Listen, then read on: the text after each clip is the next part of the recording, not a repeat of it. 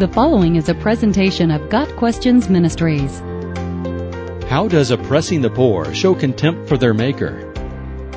Proverbs 14 verse 31 states, "Whoever oppresses the poor shows contempt for their Maker, but whoever is kind to the needy honors God."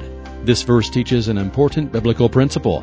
Our treatment of others reflects and affects our relationship with God. The word translated as oppresses can also be translated slanders. It includes the idea of putting down or belittling others. Those who belittle or demean the poor show contempt for or insult God. The same principle is also found in Proverbs 17 verse 5, which says, "Whoever mocks the poor shows contempt for their Maker."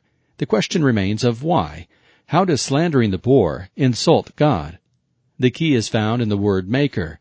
All people, regardless of their social condition or financial standing, are created by God in His own image. This truth is repeated in Proverbs 22 verse 2.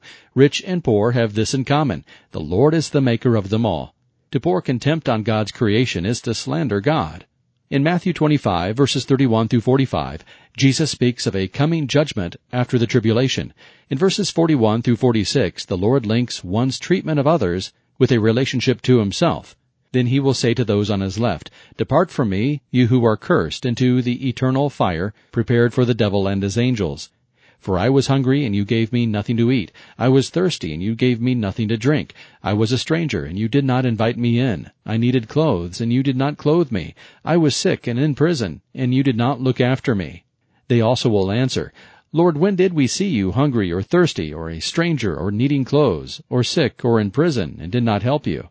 He will reply, "Truly I tell you, whatever you did not do for one of the least of these, you did not do for me."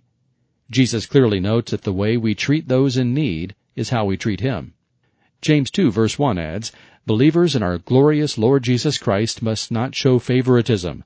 Using the example of how those in the church might respond to a rich man and a poor man, James reminds his readers that our treatment of the poor is an application of loving our neighbors as ourselves.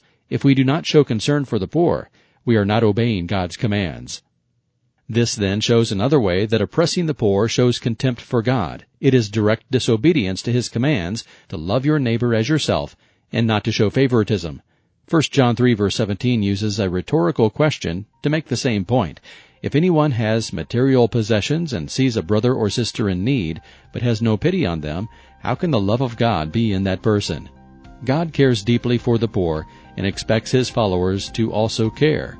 More than that, we are to act on that care. Dear children, let us not love with words or speech, but with actions and in truth. James 3 verse 18. The way we treat the poor reflects our love for God. When we mistreat the poor, we treat God with contempt. Got Questions Ministry seeks to glorify the Lord Jesus Christ by providing biblical answers to today's questions. Online at gotquestions.org.